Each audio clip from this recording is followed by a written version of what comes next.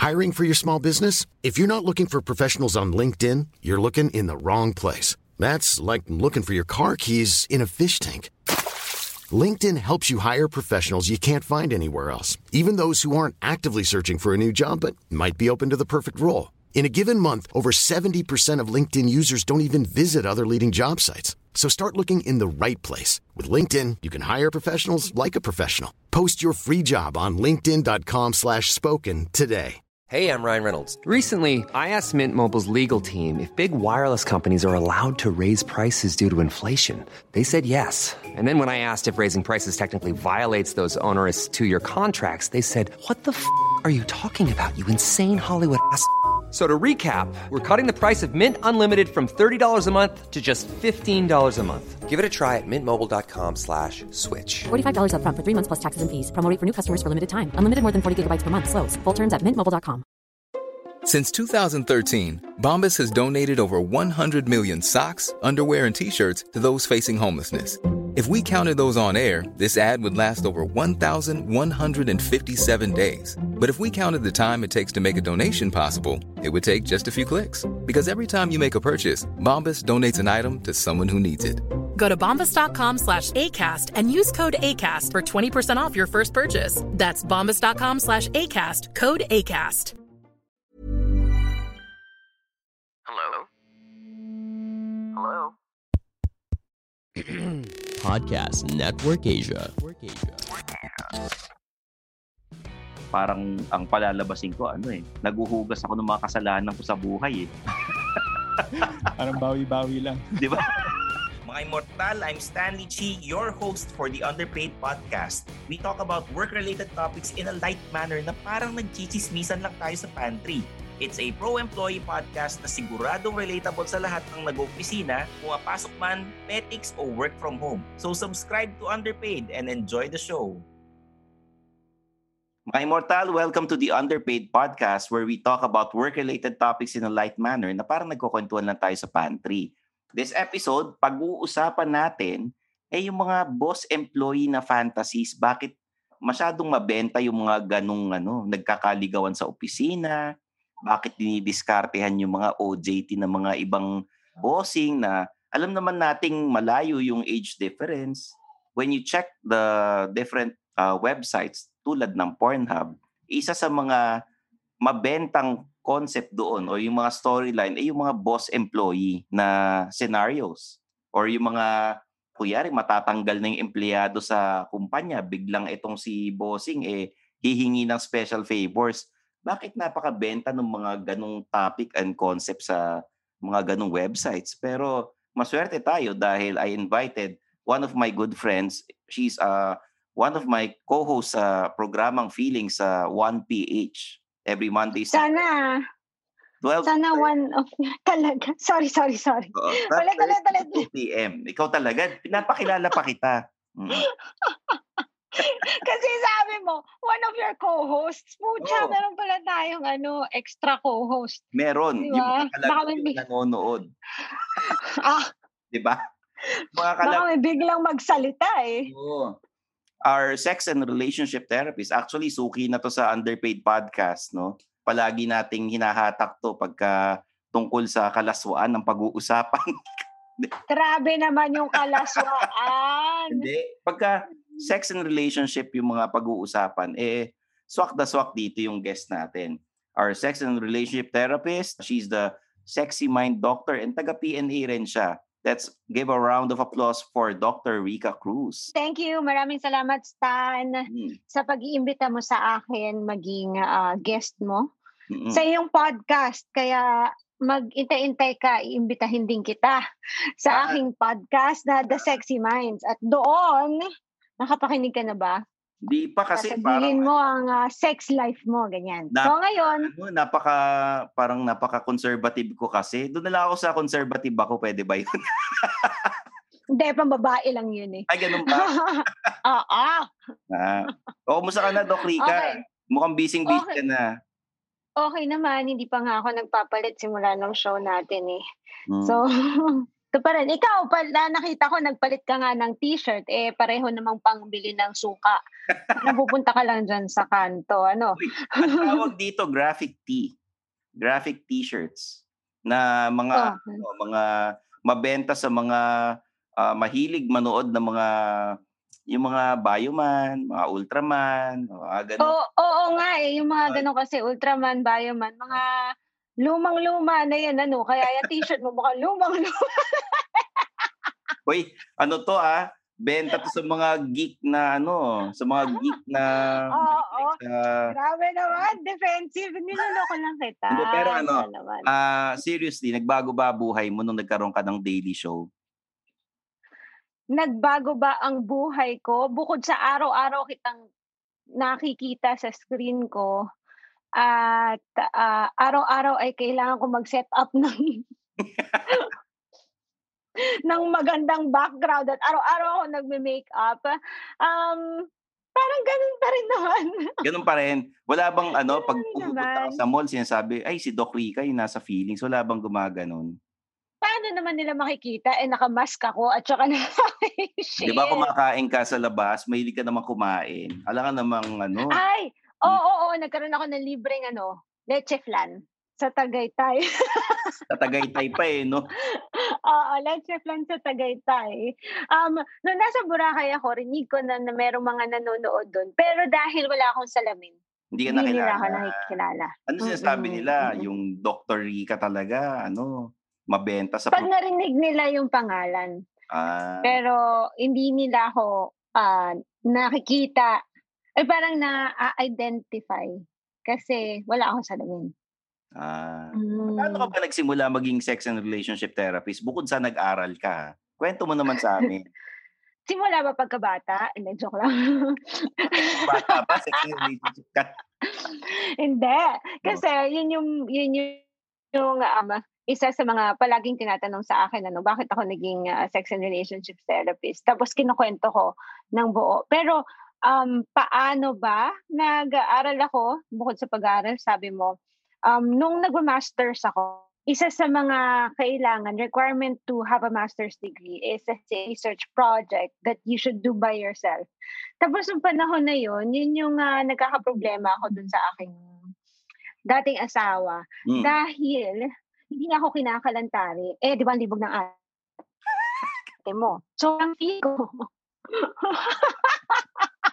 So, parang nagtatanong ako na parang, tama ba to na walang nangyayari sa amin? So, dahil yun yung pinagdadaanan ko nung panahon na yun, ginawa ko siyang thesis. So, pinag-aralan ko yung sex. Tapos from then, dire-diretso na siya. Parang, dahil yun nga yun yung tanong ko, lumaki na ng lumaki yung mga research ko. Tapos, pati yung nalalaman ko. Tapos, nag-training na ako abroad, nag-training ako sa Canada, tsaka sa States. Parang it comes naturally to me. Nung pag-usapan ng sex, nang hindi ako nandidire o hindi rin ako nababastos.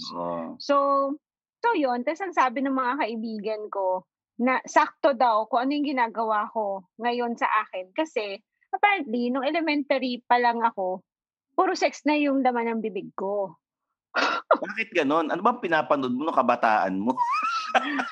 Mr. Bogus, ba ganon. Tsaka My Little Pony, Batibot. Hindi ko alam, parang na elementary daw ako, I was already talking about contraceptives. Hindi ko usapan ba sa Batibot yun? Yung contraceptive? Hindi. Talking about contraceptives, talking about yung parang relationships, crushes. Tapos nung college ako, yung speech ko daw nung college was masturbation.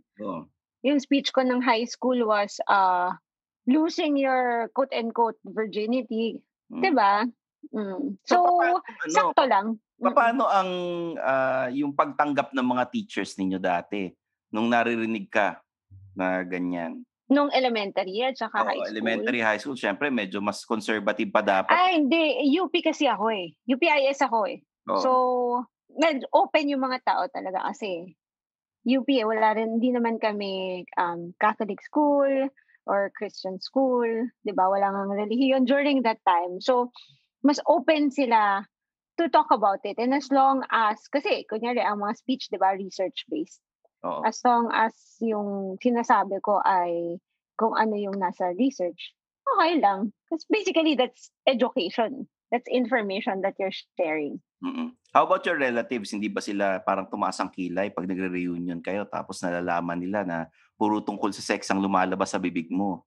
Rebelde kasi talaga ako. Alam mo ba na yung tatay ko ay head ng pastoral council sa amin. Hanggang ngayon, sobrang niya sa simbahan. Simula nung bata ako. Tapos yung lola ko ay El Shaddai. Nagdadasal kami every 6 a.m., 6 p.m., ganyan. Nag-aalay ba siya itlog na nilalagay sa panyo? Tapos tinataas, ginaganon, di ba? Oo. Pag nakita mo, yung ancestral house namin, may mga ribulto na na santo. Yung mga ganyan. Nakakatakot actually. So, dahil rebelde ako, bata pa ako, nung ito na yung ginagawa, wala na silang masabi, matanda na ako nun eh. Oo. Diba? Parang may anak na ako nung nag-masters ako. Tapos, yung daddy ko papa ko wala na rin siyang nasabi. Meron ngang time na nag-serve pa ako sa simbahan. Sex therapist na ako. Nag-lector, commentator ako sa simbahan. Tapos, ang nakakatuwa ay yung mga matatanda sa simbahan, parang mas excited sila na kausapin ako kesa i-judge ako. Parang, yan ang ginagawa mo. Kasi ganito eh. Tapos nagkukwentuhan kami about their sex lives. Ang tatanda na nila. Tita-tita, yung mga nasa simbahan, ganon. Hindi lang tita, lolo, senior. Senior. Yung mga nandoon talaga sa simbahan na nagsiserve. Yun nga, sila nga. Kasi yung tatay ko ay head nung pastoral. Yung mga ako ba nagsiserve ako eh. Yung mga pare, yung mga madre, hindi ka tinatanong. Hindi, meron ngang time na meron pa akong picture kasama yung mga shucks, Mary, basta blue yung nila, nag-breakfast kami. Tapos ako, nakaganyan na nakalabas yung balikat. Wala, sila, parang open naman sila sa akin. O kaya game sila pag nakikipag-usap. Wala nang encounter na tinaasan ako ng kilay or parang ginudge ako. Wala. O baka yung mga nag-judge sa akin, hindi na lang ako kinakausap. Kasi tatarayan ko lang din naman sila. Paano ka na-discover? Nagsimula ka sa radyo, tapos ngayon nasa TV ka na, meron ka na rin sa social media. Na-discover? Ganun ba yun? Discover. Mali. Talaga ako eh. I'm a star. Joke lang. Paano ako napunta sa radyo, na-discover talaga? Merong isang araw, gabi na yon, nagpunta ako sa Revel, kasama ko yung kaibigan ko, nakaibigan din ni Tony. Tapos nung gabing yon, birthday ata ni Tony, pero mag-isa lang siya. Tapos, naalala ko nung kaibigan ko, sabi nung kaibigan ko, bigla niya naalala na kung ano yung ginagawa ko, na I'm a sex doctor. So, nung pinakalala niya ako kay Tony, sabi niya, aren't you looking for a sex doctor? She's a sex doctor. And then that's when it started. Noong una pa nga, hindi ako naniniwala na may radyo si Tony or may show siya. Wala ba sa itsura niya? Hindi, kasi naman ako nakikinig ng radyo, di ba? O kaya pag nakikinig ka ng radyo, hindi mo naman alam yung mga itsura nila. So, hindi ko siya kilala. Parang in my head, parang, Kasi sabi niya, do you wanna guest on my show? What show? What show? Iniinom lang naman ako noon, di ba? Tapos yun, parang a week after nag-guest ako, that was in January 13 at ang birthday niya. Tapos a week after, nag-guest ako. Tapos February 1, yun na. Parang every 2 weeks na. Nag-start akong every 2 weeks pupunta doon. Tapos naging every week na. Yun. Hanggang bago mag-pandemic. Bago mag-lockdown. Ilang taong kang nag-voice night out? Ilang taong ka na ron? Yung ngayon, pang-apat na taon ko yung 2020. So, 2021 would be the 5th year. Wow. So, itong yung sa feelings naman, paano ka na-discover? Hindi ko alam. Tumawag lang sa akin. May tumawag sa akin yung boss natin. Sino gumawa sino nagbigay ng number mo? Hindi ko rin alam. May nag-message lang sa akin actually. Kasi yun yung kasagsagan ng lockdown. Tapos nag-guest na ako kasi kilala nga nila ako as Doc Rica. May mga pinag-guestan ako na hindi ko naman alam kasi hindi naman ako nanonood ng TV. Parang nag-guest ako sa Totoo Lang, sa Wag Po, sa Gapo. Kasi para sa akin, lang, joke-joke lang. Yung parang, sige, game. Tanungin mo ako. Ganyan. So, okay, game. Ganun lang ako na ganun. Tapos, merong nag-text sa akin, yung ata ng sa Totoo Lang, parang producer sa 1PH. Tatanong niya kung pwedeng ibigay niya yung number ko dun sa boss niya. So, sabi ko, okay. Tapos, yun na, tumawag na sa akin. Tapos, sabi, Doc Rica, kasi, parang meron kami iniisip na show, kasi iniisip namin na ikaw yung mag-host, tapos meron kang kasama. Tapos sabi ko, ha? Parang akala ko parang radio show, parang podcast. Tapos nung ako, game ka ba? Tapos sabi ko, okay lang naman. Okay lang naman. Sino yung kasama ko? Tapos sabi, kilala mo ba si Stanley Chi? Tapos sabi ko, sino?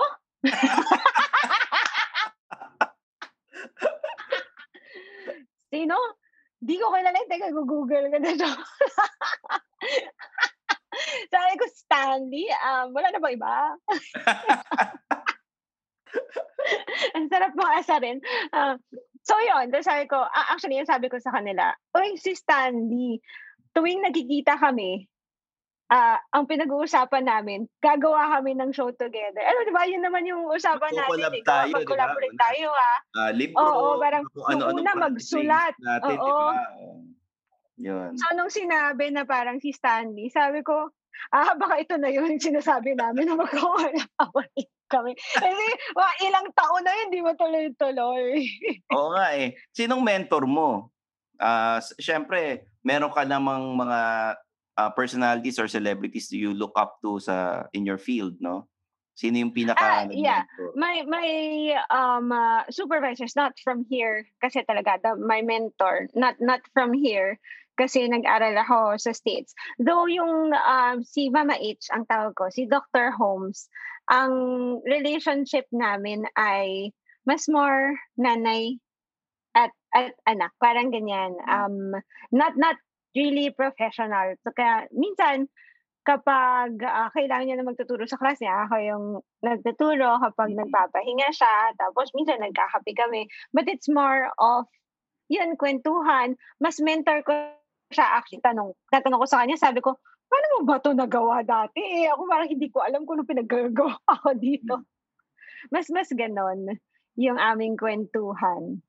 Okay, so, ayun mga immortal, kilala nyo na si Doc Rica. Alam nyo na kung paano siya na-discover sa radyo, tapos sa TV, and yung mga kung sino mga mentors siya, paano siya nagsimula sa kanyang career. Ngayon, pag-usapan naman natin. Susunod commercial na. Uy, meron ka naman, di ba? May mga sponsors ka, di ba? Oh. Hindi gusto nga pala, may commercial na pala ako sa YouTube, no? Oo, meron naman. Sige. Digital na kasi. Kasi isa pang commercial. Yung panahon mo kasi, ang alam mo, yung mga nasa TV talaga, Hindi ka nanonood ng TV. Sa TV talaga, oo. Nasa YouTube naman ng uso ngayon, may commercial ka na, pero digital. Yun. Doc, pag-usapan natin. May billboard na rin pala ako. Oh. Ang sunod natin, sorry, tatapusin ko lang yung train of thought ko. Ang sunod natin ay yung nakasalampak sa bus. Nakasalampak sa bus. Ayaw mong yung mukha natin. Ayaw mong malagay muna tayo yung programa natin, malagay sa Netflix, mga ganon. Hindi. Ayaw okay mo sa Netflix, ganon. Gusto mo talagang billboard, yun yung mga pinangarap mo, ha? Oo. Sige. Yan. Pag-usapan natin. May billboard tayo, Meron, saan? Kasi 'di ba pag tingnan mo 'to hindi mo alam sa may Visayas ata noon nung bago yung show. Nakita mo? Nung bago yung show kasi may LED. Nilabas tayo dun. Buti pa nakita mo, hindi mo pinicturan. Ako hindi ko nakita. Hindi ko nakita. Wala naman ako sa Visayas eh. Pero di ba sinabi yun sa atin ng ating mga boss na at the start, yung nagpapalit talaga. Tapos sabi ng pinsan ko, ano nga daw? Mga bagong show. Yan. Ano na tanong mo? Hindi ko nakita. Sobrang benta. Ito kasi yung topic natin, yung mga boss-employee relationships. Sobrang benta. May mga boss, nililigawan yung mga empleyado, nililigawan ng mga OJT, or kung yari, ikaw naman, empleyado ka, nililigawan mo yung boss mong babae. Bakit ganun ang napakabenta niyang concept pagdating sa mga websites tulad ng yung mga pinapanood mo, yung Pornhub, yung mga ganun, di ba? Yung nakikita mo na hentai, palagi ganun ang konsepto, nagtatrabaho kunwari, binablockmail. Hindi ako mahilig sa hentai eh. Ayun. Alam mo kung bakit sobrang powerful nung mga ganong fantasies? Because of the power play involved, 'di ba? So it plays onto the submission in the dominance part of BDSM, parang ganyan. And if not, sige, wag natin sabihin BDSM kasi may mga nakikinig or mga listeners ka na baka ma-intimidate pag ginamit yun. But it's more of like in fantasies, there are different kinds of power play. And syempre, the boss-employee fantasy is one of them, di ba? It's also mabenta because you always see your boss, right? You always see your boss, you always talk to your boss, and more or less prohibited in the workplace. So you just fantasize about it. Kunyari, galit ka sa boss mo. So, pagpapantasahan mo na lang na pinapalo mo yung puwet niya, di ba? Di ba? Yung mga ganong galawan, baga. Tapos, meron kasing tinatawag na, pag nakita mo yung mga tao na nakadamit sa pag nagtatrabaho, di ba? Iba yung itsura nila. So, when they're in a normal setting, kunyari the teacher, student, or yung everyday lang. So yung pagdadamit na yun, the power suiting, the corporate attire, nakakadagdag din yun dun sa attractiveness ng boss and employee relationship. Kumbaga, pagka men in uniform, sinasabi nila, mas nakadagdag ng sex appeal pagka ikaw naka-uniforme, yung mga, halimbawa, sundalo ka, pulis, mga ganon, no? Tama ba yun? And work in itself is a turn on, 'di ba? It's a turn on because parang at work mabango ka.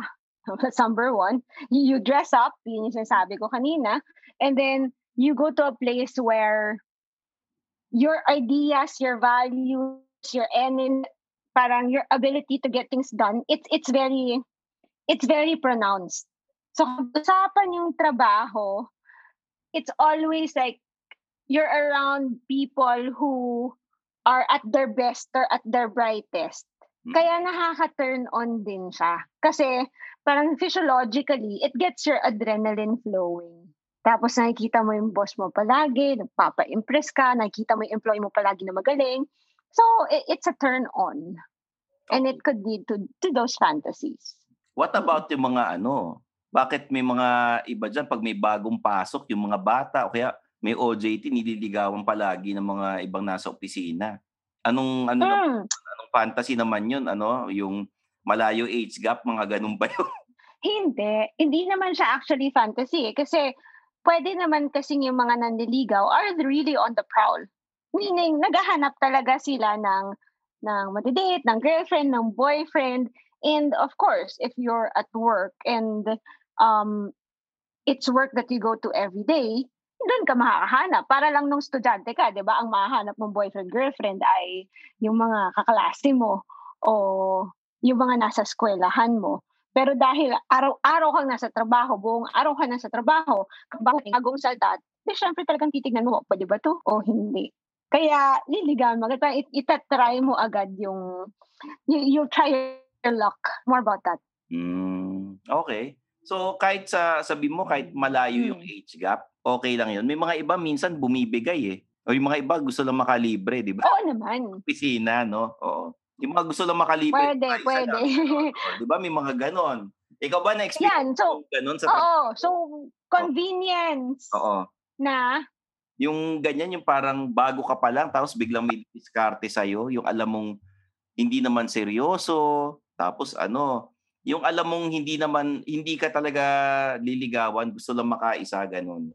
Hindi dito. Hindi nung nag-academe ako. It was probably during my first job as a barista. Kasi bata ako, pumasok ka sa barista nag-working student ako ng college. Tapos meron ako mga fellow baristas who tried their luck. Oh. Yung nanligaw, ganyan. Para lang makita, papatol ba ako o hindi. So, syempre, dahil bago ako, intern ako. Tapos sila yung boss ko. It's the same. Di ba? Nagka-crush ka ba sa mga boss mo doon? Hindi. Naging kaibigan ko sila. Tapos nagiinuman na lang kami. Naging one of the boys ako. How about sa mga, mga OJT? Sabi mo, barista ka eh. Yung mga fresh grad, yung mga bagong pasok, nagkaka-crush. Hindi ako mahilig sa bata eh. Oh. I've always looked up to older men. So mga senior citizen kasi may 20% discount, mga ganun ang gusto mo. Kung tinatayuan, why not? The joke lang. Hindi. Pero yun nga, parang bata pa ako. Yung mga naging boyfriend ko, feeling ko makakalaguyo ating mga listeners at viewers, ay mga matatanda. Mas matanda sa akin, significantly. Siguro mga 5 years, 8 years. My ex-husband was like 9 years older than I am. Hindi naman yung mga 5 years, di naman ganun katanda. Yung mga 9, medyo yun. No, 9 years. Mga 9 years, parang medyo Tingnan mo, hindi kami nag-work. Kasi in the end, parang ako pa yung mas matanda. Joke lang.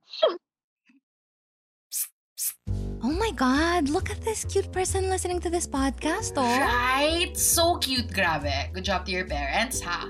By the way, this is Jam. And this is Dapsky. You like podcasts, right? Check ours out.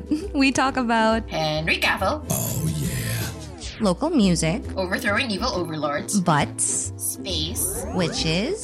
Space witches. Denial. Cats. Dogs. Cats and dogs. So if that floats your boat or flies your spaceship, check it out online and join us at Local Locus PH everywhere on social media. Pwede ring wag kasi lately naghahanap kami ng kaaway. Sorry, Podcast Network Asia.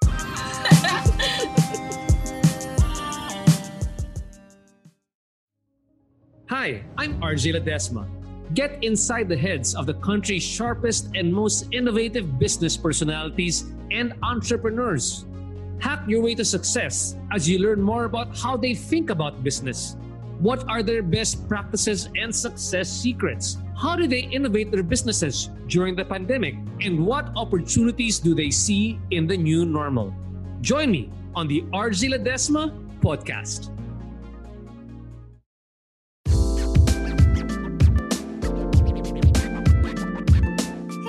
I hope you're all doing well today. My name is Kara, and just dropping by to let you know that I too have my own podcast. It's called After 30 with Kara Erigel. I talk about love, fear, relationships, career, sex, food, money, books, and how life is so much different and oddly the same after 30. So when you're done listening to this episode, go ahead and check out mine. Again, it's After 30 with Kara Erigel, available wherever you get your podcasts. See you there.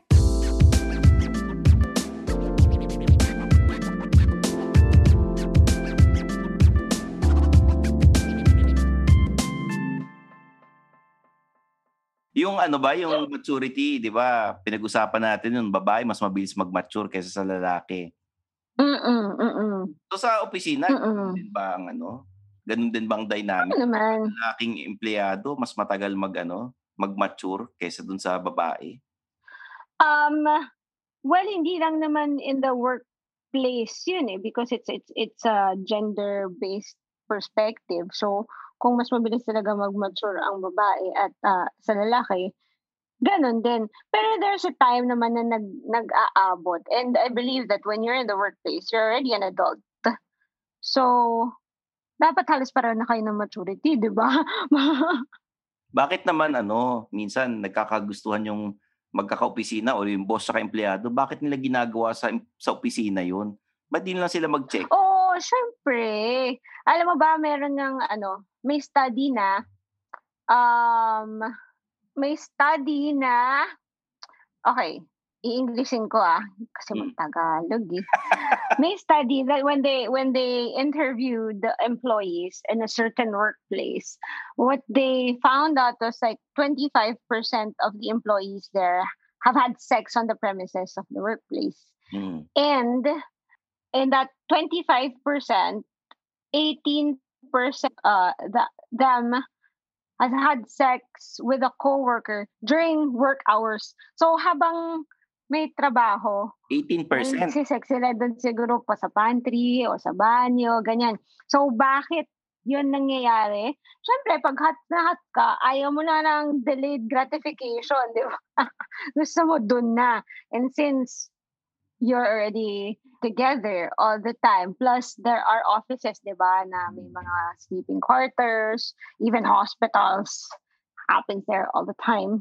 But yung mga nakikita it's convenient too. Sa elevator, ba't ganun? Parang hindi realistic yung sa elevator Hindi realistic yan unless mas stuck sila dun sa elevator. Sobrang bilis eh.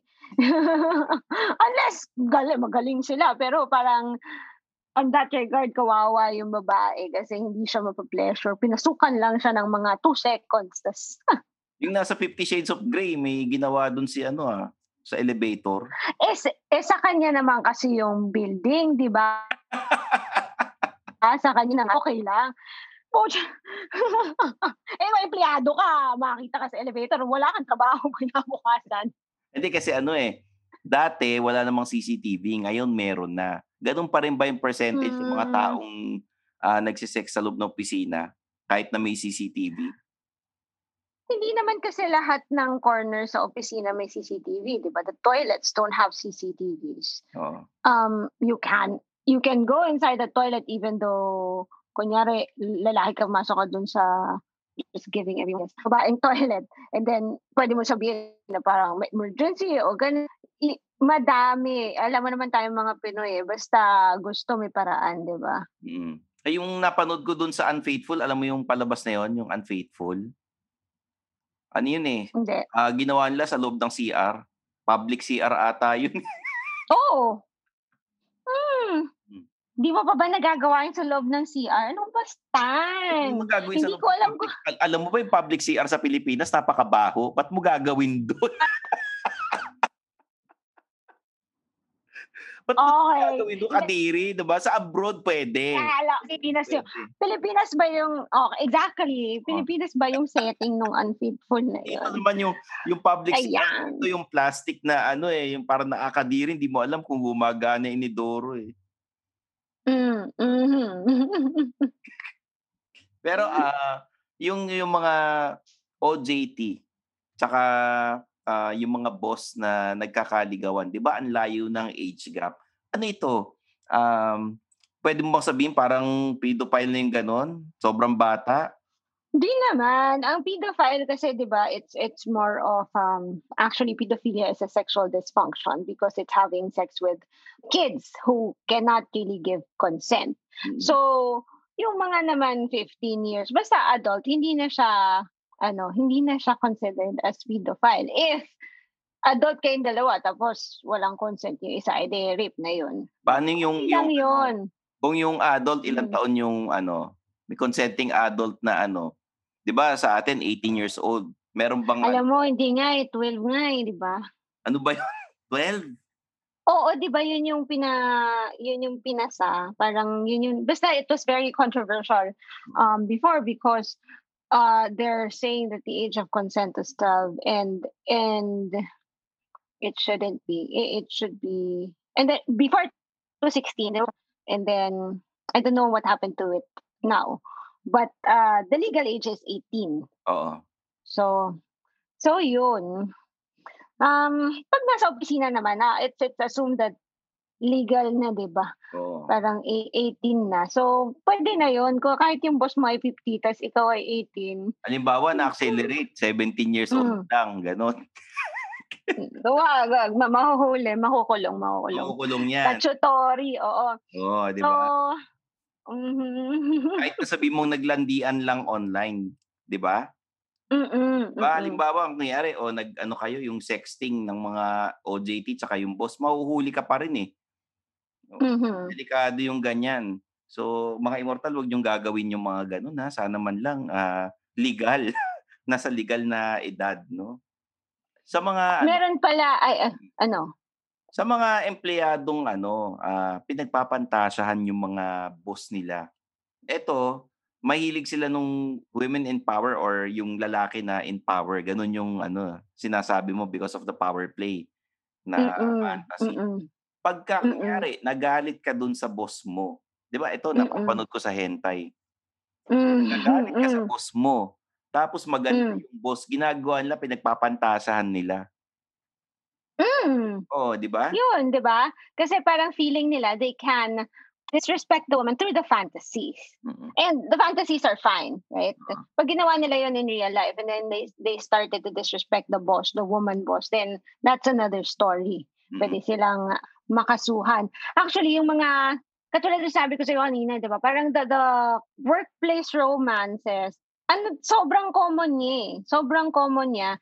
Kasi in a workplace, parang everyone loves that story of like may mga lovers, 'di ba? And then they're really more supportive of office romance kapag naisip nila na bagay silang dalawa. Dahil mga ganun tayo, uy, bagay kayo, hindi ganyan.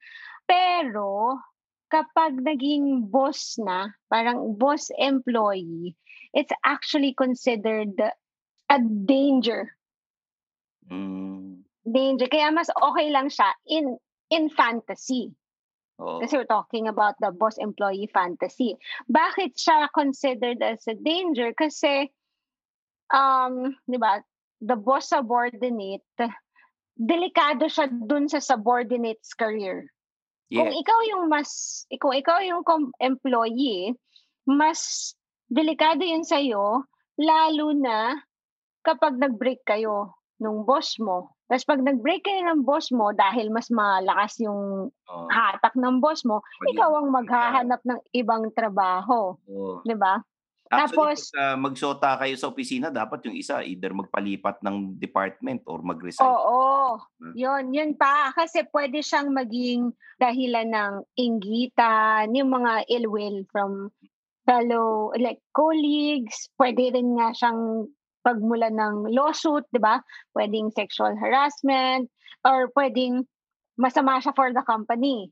May ganun. Depende na lang kung talagang okay lang yung kumpanya mo with that. However, if your relationship doesn't work out and you are the subordinate, mas kawawa ka. Right? Mas kawawa ka. Okay. Kasi it's not the sex or it's not the romance. It becomes power and politics na. Parang ganun na mangyayari. Chismis na yan. Tapos nandun yung mga ibang boss, baka siyempre yung mga boss, sila yung mga nagkukwentuhan eh. Baka mamaya maka-apekto pa dun sa promotion ng boss na naging kalaguyo mo. Hindi lang yung promotion ng boss. Yung promotion mo rin. Kunyari may kalaguyo kang boss, tapos na-promote ka, kahit na magkaiba pa kayong department. Even if you deserve the promotion, probably think that you got the promotion because you're sleeping with the boss. Right? You're sleeping with a boss. So, hindi nabibigay sa'yo yung tamang recognition na nagawa mo. If you are, the subordinate. Kaya mas kawawa ka talaga. How about pagka, ito sa opisina, how about pagka yung kliyente mo ang naging kalaguyo mo? Di ba bawal din yan eh? Bawal yun. That's unethical. Oo. So, ang nakakatawa nga kasi if you watch movies or films or movies on Netflix, madaming nagpo-portray na yung mga therapist ay may nagiging kalaguyo nila yung kanilang kliyente. And in theory, it can really happen because you see each other regularly, and then you have that kind of therapeutic relationship, diba? You tell, parang yung ikaw, sobrang vulnerable mo dun sa therapist mo, sinasabi mo lahat ng secrets mo. Pero that is actually one ethical consideration. Hindi kayo pwede magkaroon ng any other kind of relationship outside the therapeutic relationship. Unless na lang you're like friends or kung magiging business partners, acquaintances. That's what we call a dual relationship. But a romantic relationship is a no. If that happens, then you have to actually before that happens, if you want to have a relationship with the person, you have to cut the therapeutic relationship. Parang mo siya effort. Oo. So kunyari, pag napakiramdaman mo nang baka ma-inlove ka dito sa kliyente mo, kakat mo na, ilipat mo na sa iba, mga ganon. Pwede ba kita i-refer kay doktor ganito? Kasi medyo busy na ako, mga ganon. Hindi mo ginagawa yon? Hindi. Hindi naman ako wala naman ako nagugustuhan sa mga kliyente. Kasi parang, hello, narinig ko lahat ng problema nila. Okay.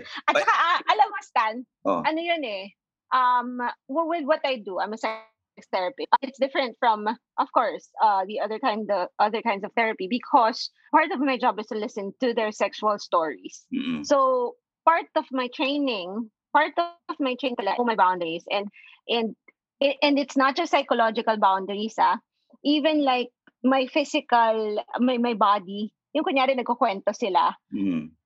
Part of my training is to be aware of how I feel about that story and to catch it and make sure that I'm aware of whatever bias it gives me. Mm-hmm. So it will reduce yung kulay na sasabihin ko dun sa kliyente ko. Kasi iba yung dynamics ng sex therapy. Hindi lang siya parang kukwentuhan kita ng problema ko na ayan, galit ako dun sa kaibigan ko o nalulungkot ako, iba.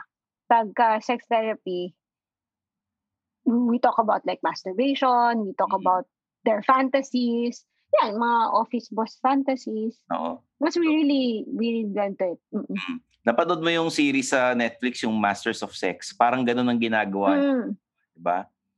Yung Masters of Sex naman, they're like they experiment. Diba? They experiment, they watch.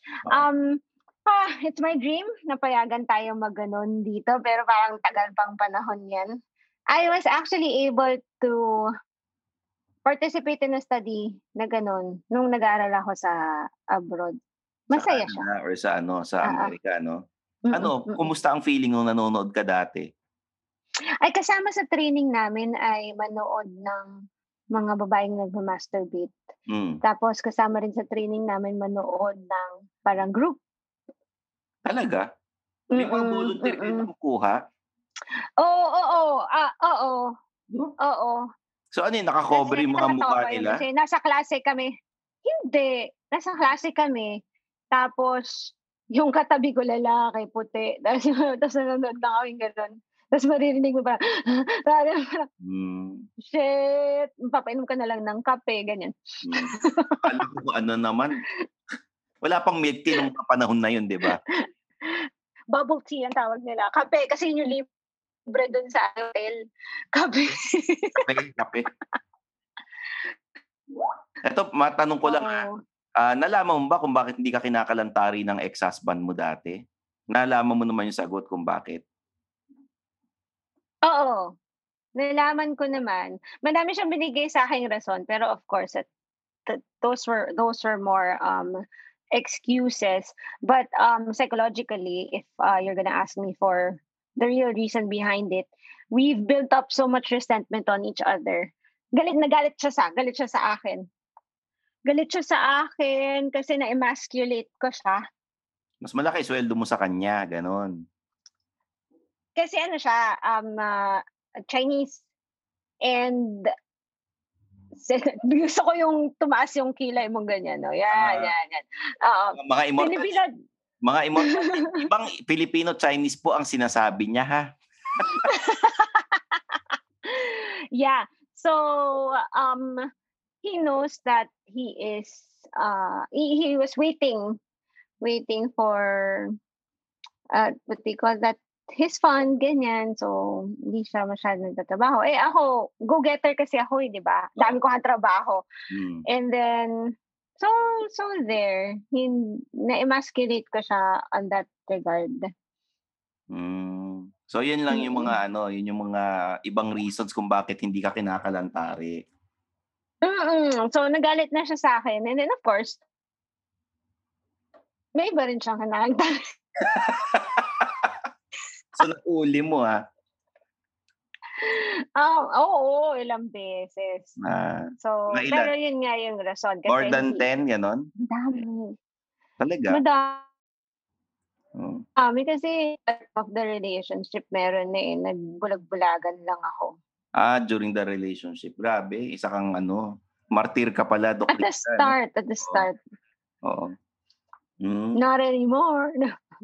Ano mapapayo mo sa mga employees na pinagpapantasya ng mga boss nila and vice versa sa mga boss na pinagpapantasya ng mga empleyado or OJT, sekretarya? No? Okay. Ang mapapayo ko sa kanila, if it's just the fantasy, then it's fine. I mean, you can do that every day if you want to. And whatever your motivations are, whatever your intentions are, it's fine as long as it stays as a fantasy. Kasi kapag may ginawa na kayo dyan, ibang usapan na yun. At yung katulad nga nung sinabi ko kanina, that whole boss-subordinate thing, it's more dangerous than beneficial. So hindi totoo na pag kinalantari mo ang boss mo or kinalantari kanya, itataas ang sweldo mo, ha? Hindi na applicable ngayon yan. Sa mga tao namang gustong gawin sa loob ng opisina. Bago nyo gawin sa loob ng opisina, tignan nyo muna yung employee handbook nyo. Kung ano ang repercussions kapag nahuli kayo, di ba? Kasi pwede kayong mahuli outside of office hours. Baka iba yung repercussions nun kapag nahuli kayo within office hours. Di ba? So, kailangan alam nyo yung pinapasok nyo, hindi lang yung pinapasok nyo, yung kalalabasan din ng pinapasok nyo. At syempre, galing ko At syempre, of course, if you're gonna do it, and if you're gonna do it with someone whom you don't know the status of, it always pays to be safe and protected. Diba? To be responsible too. Oo, gagawin nyo man sa loob ng opisina o sa labas ng opisina, use protection. Tsaka sana, pareho kayong walang sabit. Delikado naman yung may sumusugod na asawa sa loob ng opisina na hinahanap si boss, si ganun tong empleyado, gagawa pa kayo ng gulo. Tsaka sana, mga immortal, yung mga pantasya na ganyan, normal naman yan. Nakikita nga natin sa mga Pornhub, sa mga iba't ibang websites. Lalo na kung may itsura ang boss nyo or yung empleyado. Just stay safe, tsaka siguraduhin yung legal age. Kasi baka mamaya, OJT yung pinagnanasahan nyo, gawan ninyo, minor de edad. Huwag naman ganun, mga immortal, ha? Also, if you're gonna sleep with a coworker, not necessarily your boss, kasi yun nga, it's more of a danger. If you are going to sleep with a coworker, aside from making sure that they're not married, diba, and knowing your company policy about it and not doing it during office hours, you should also have clear boundaries to make sure that, diba, kung may mangyari man sa inyo at kung may magkainlaban man kayo, alam nung isa't isa yung ginagawa nyo. Kasi kapag may nasaktan dyan, syempre, it will lead to like work productivity, less work productivity, baka may iba pang mag-resign. Ganyan. Oo, may ibang hindi gaganahan pumasok, magre-resign, or yung mga pagchichismisan kayo. Hindi lang naman yung nag-resign, pati ikaw na kumalantari doon sa OJT sa opisina mo. Ikaw sasabihin, tirador ka ng mga OJT sa kumpanyang to, or ikaw nililigawan mo yung mga boss, ganyan. Ikaw naman bossing kakantsawan ka syempre ng mga peers mo ng mga same level, di ba? And it's also very important not to blur the personal and professional lines. at work. Parang kung nasa trabaho kayo, professional kayo. Pag nagkakalantarian kayo, edi sige, that's personal. So you have to make sure that you have clear boundaries. Otherwise, it's gonna end up as a disaster. Oo. Yun. Maraming salamat, Doc Rica. Alam mo, isa pang trivia ko, Doc, ha? Yung mga ganyang nagkaka-inlaban sa opisina, yung mga nagsisex sa loob ng opisina, nagsisimula yan kapag naglalandian sila sa mga company parties, sa mga out, yung mga Christmas party na yan, yung mga celebration, ako, dyan mo makikita kung sino yung mga nagliligawan. Kaya talaga ang don't shit where you eat, diba?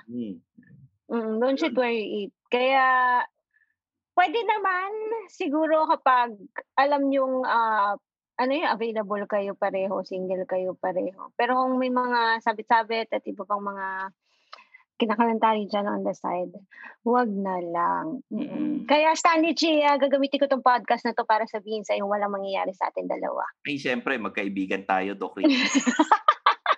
Uunahan din kita, Doc. Nauna na ako eh. Oh. Oy, wholesome ako, Doc, ha. Ako pag trabaho lang. Tsaka makakalaguyo. Ang defensive mo ba?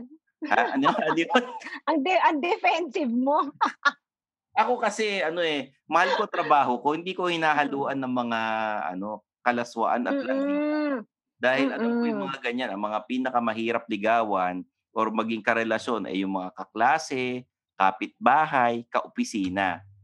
Sige, kita mo araw-araw, diba? Oo, tapos yung kantsawan pagka nagka-problema kayo. So mga immortal, maraming salamat sa pakikinig. This episode is really yung nakakatuwa kasi mas nakilala natin si Doc Rica at saka nakakwentuhan pa natin siya tungkol sa mga hindi kalaswaan, yung mga yung mga pantasa na boss-employee relationships. This podcast is produced by Podcast Network Asia and please check out Podmetrics pag meron kayong podcast at gusto nyo makita yung mga ratings ninyo, ilan ang mga nakikinig, get an account sa Podmetrics and use the promo code underpaid. Kasi pagka ginamit nyo yun, hindi lang kami yung sasaya, pati kayo. Okay, Doc? Do you have anything? Okay. Do you have anything to promote, Doc? Anything to promote? Well, my Facebook page, facebook.com/sexyminds. My Instagram and Twitter is @_Rica Cruz. I also have a podcast with Podcast Network Asia. It's The Sexy Minds with DJ Tony. And I have another podcast with Puma Podcast that is Conservative Ako. It's geared towards women who are conservative and who want to learn more about sex.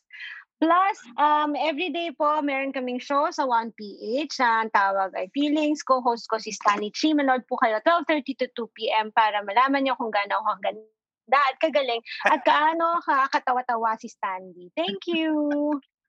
Thank you, Doc Rica. Sana maulit tong guesting na dito sa Underpaid Podcast. So, mga immortal, ayan, nakita nyo na si Dr. Rica Cruz ng Feelings ng 1PH na yung mga pinagpapantasan yung mga boss at empleyado. Sana hanggang na lang muna dahil mahirap ang buhay kapag nagkatuluyan kayo o may nangyari sa inyo para maiwasan yung mga away at gulo na yan.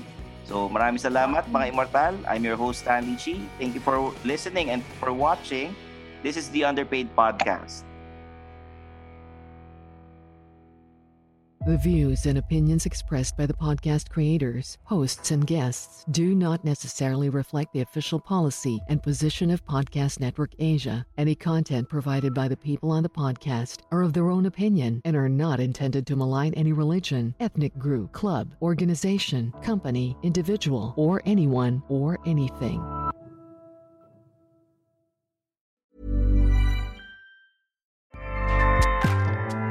Acast powers the world's best podcasts. Here's a show that we recommend.